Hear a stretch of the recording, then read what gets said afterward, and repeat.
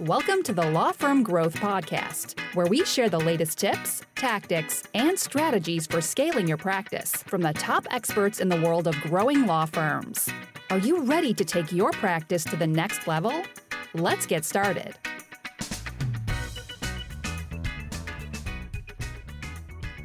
Hey everyone, welcome back to the Law Firm Growth Podcast. I am your host, Jan Roos, and I am here to introduce a new series that we're going to be doing. So this is titled Solo Practice Groundhog Day, How to Escape.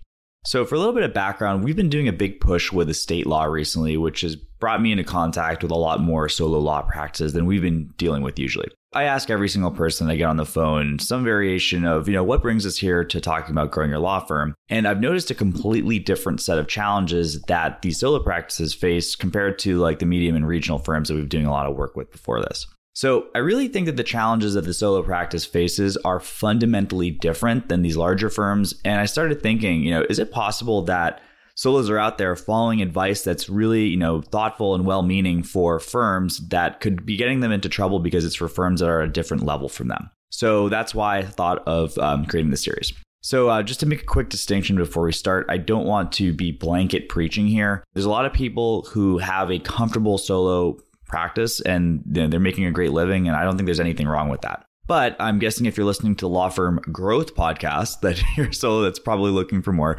Just like I said, I'm not really looking to disparage anyone who wants to stay solo, but if you're stuck in a solo position, you want to get out, then this is for you. The metaphor I want to take here is based on the great Bill Murray movie Groundhog Day. For those of you who haven't seen it, the concept is actually pretty interesting. So it's about a news reporter who goes to report on Groundhog Day, see Punxsutawney Phil, and then he ends up going to sleep and he wakes up and it's the same day. He's basically caught in this time loop. It's a super interesting film philosophically, but basically he has to do something to end up breaking out of this loop and finally waking up on the second day. So the version of this that I'm going to talk about is Solo Practice Groundhog Day, where instead of waking up the same day and having literally the exact same thing, you have a practice that's doing the same thing, but it's more on a year-to-year basis. So I'm going to paraphrase a quote here. If you sometimes, and I'll tie this in with a story. So I ended up, this was actually years back. So I ended up in the office of an attorney who's doing personal injury in Chinatown in New York City. And she pulled out this Chinese newspaper and she says, "I cannot believe this guy. We ended up going to law school together. I got the top marks and I look at this dude and he's taking out these full page spreads in this Chinese newspaper. And then he posts all his case verdicts and you can just tell this guy's making money hand over fist." And, she'd probably gone to law school 20 years ago. And to kind of paraphrase this thing, the reason why she was in the office that she was in with one paralegal and he was, presumably running this huge operation all across the state was because she probably had the same year 20 years in a row. And he had actually 20 years of progress. So that's kind of the difference, because every single year that we have this Groundhog Day, okay, cool, you're not going broke, you're not going bankrupt, but you're preventing progress from moving forward. And the big difference is really getting a mindset shift. But I'm going to kind of go into some of the details of why these things might be different for a solo than one of these larger firms. And basically why the advice that you might be able to get for a larger firm isn't necessarily pertinent to what your situation you find as a solo. The first thing is that we're dealing with different resources. A lot of the things too, because, the perspective that we have is in a firm that helps out other law firms with marketing. And the reality is marketing depends on budget. And there's a lot of different options that you have when you're running a firm that's doing $1 million a year versus a solo who's basically, maybe they're making 50 or maybe making $100,000 a year. So, you're not going to be able to do that radio buy or get that billboard for $20,000 or even invest in that PPC program or that SEO program for $3,000 or $5,000. Those are just things that aren't realistic for you. And it basically is not something that you're going to be able to do. So even thinking about those options is kind of futile. And every once in a while when, we get calls all the time from people who are looking to do marketing stuff, and there's this kind of mentality that there might be a secret hack. Like, okay, well, what if I end up getting a billboard for one day out of the month? And I mean, this is a ridiculous example, but coming up with some crazy esoteric plan to get this leverage out of there. And it's not really something that's realistic. So instead of money, you really have your personal time to work with, and you have the mindset that you have to kind of make things. So, and the other thing too is that we're not really able to look at leveraging too much other people's time, because, and that's another thing that's built in with that $1 million practice is that, we can talk about stuff like staff, we can talk about stuff like culture, we can talk about stuff like systems and processes. But in reality, those systems and processes are really just your own personal time management and being able to have, the attitude that you're waking up every single day and taking this stuff into your hands personally. And the thing that's kind of unfortunate is that sometimes you'll see a lot of people that could be really, really smart. And that this is the situation that we found with that attorney from the beginning, is that, she had top marks, but she was really, really smart at what she did. But unfortunately, sometimes, you can have something that, she would be a fantastic manager. If you put her at the helm of that, that bigger law firm, maybe she'd be doing better. But the reality is, if you don't have the mindset and the hustle to get you there, you're never going to get to that level. The other thing is that we're dealing with a different set of risks. I've liked to make this comparison before, but there's basically, risk and reward in marketing similar to risk and reward like you'd consider in like a financial market. So the reason why, you can bet on these crazy stocks that are going to return 20% a year is because there's also a chance that they're going to go down 20% a year. So it's just this really well-defined relationship. The more risk you take, the more reward you're able to get. And where this really translates to marketing is more or less proven channels. The thing is that, you can pay a lot. And the reason why, you can still pay a ton of money for TV or radio advertisements, if you're in personal injury, for example, is because there's a more or less defined return for that. That, regardless of what's going to happen, if you end up running TV and radio ads for 3 years, then you're going to be somebody that comes to mind when somebody gets hit in a car accident at some point and might write it off. However, that very conservative channel of marketing also comes at a high cost because, it's a known quantity. Other people are bidding that up. I like to say in the realm of digital, the big battle right now that we see as far as the pay-per-click side is on AdWords, which is a known quantity. It's been around since the early aughts.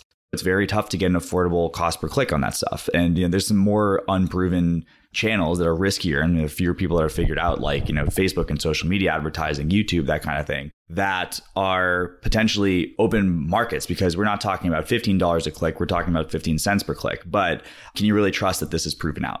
So the real dilemma when it comes to being a solo is that you kind of need to have disproportionate returns.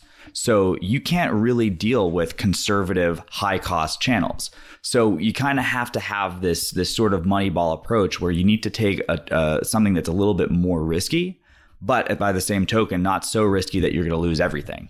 So it becomes a very, very tough calculus. And we're going to get into this in subsequent episodes on how to make sure that you're doing this in a way that's not going to leave you broke. But you have to realize at some point the things that are going to break you out aren't going to be the sort of blue chip stocks, so to speak, of the marketing world. The other thing is, and this is kind of the last thing, is that we really do have to have a different mindset. So I kind of alluded to this in the beginning, that your mindset is really, really important. We can't kind of just write and this is something that I've frankly found very, very pressing in how I've run the business of Case Fuel, is that you don't really get to the next level until you sort your own problems first. Basically, if you think about it, like, if you just looked at a person like you're thinking about efficiency, and let's say this person is you, if you're running at 100%, then you might have some surplus at the end of the year that you can kind of, let's say let's shave off 30% and use that to hire people. But if you're running at 70% the whole time, then you're never really going to have that opportunity. And that's what keeps you stuck in the Groundhog's Day time loop. So you have to have a different mindset on things like risk, on things like showing up every single time. And I'm going to be completely blunt. The longer that you've been stuck in a loop, the harder it is to break out of these patterns. But not to say that it's impossible. We have situations where people are in the winter of their careers that we see making huge turnarounds, but it's just, it takes a lot more work to be able to kind of switch things up and be able to take, care of these things. And then kind of the last thing, and I'll transition out on this, is this kind of concept of different kinds of revenue. So I originally heard this on a great podcast, I Love Marketing, with Joe Polish. Basically, there's this concept of different kinds of revenue. If you kind of think about it in sort of the analog of maybe came in a car, if you had a super high performance car, you have the super unleaded stuff that's great. You can run on it, maybe a little bit tougher to get or more expensive, but you can keep your car running on that for years. You could also get the unleaded or the cruddy stuff, and it will technically make your car go, but there's kind of costs associated to that. So there's things we're going to go into in subsequent episodes, toxic networking relationships, things that take a lot of time that may not end up paying off. A lot of these things will technically keep your bills paid, but not in a way that really scales and gets you finally out of that solo practice situation. In addition to that, if it wasn't hard enough, we also have to now look at things that might actually be bringing money into the table and think about ways whether that's something that you could really scale up to 10x. So basically, with those different things, we have to accept the different resources that you face, the different risks that you face, the different mindsets that you need to take, and then getting rid of that toxic revenue in your business. That is sort of the outline that we're going to follow for this series. So I will leave it at that, guys. Looking forward to next episode when we're going to talk about toxic revenue and how it might be holding you back in your practice. Thank you for listening to the Law Firm Growth Podcast. For show notes, free resources, and more, head on over to casefuel.com/podcast. Looking forward to catching up on the next episode.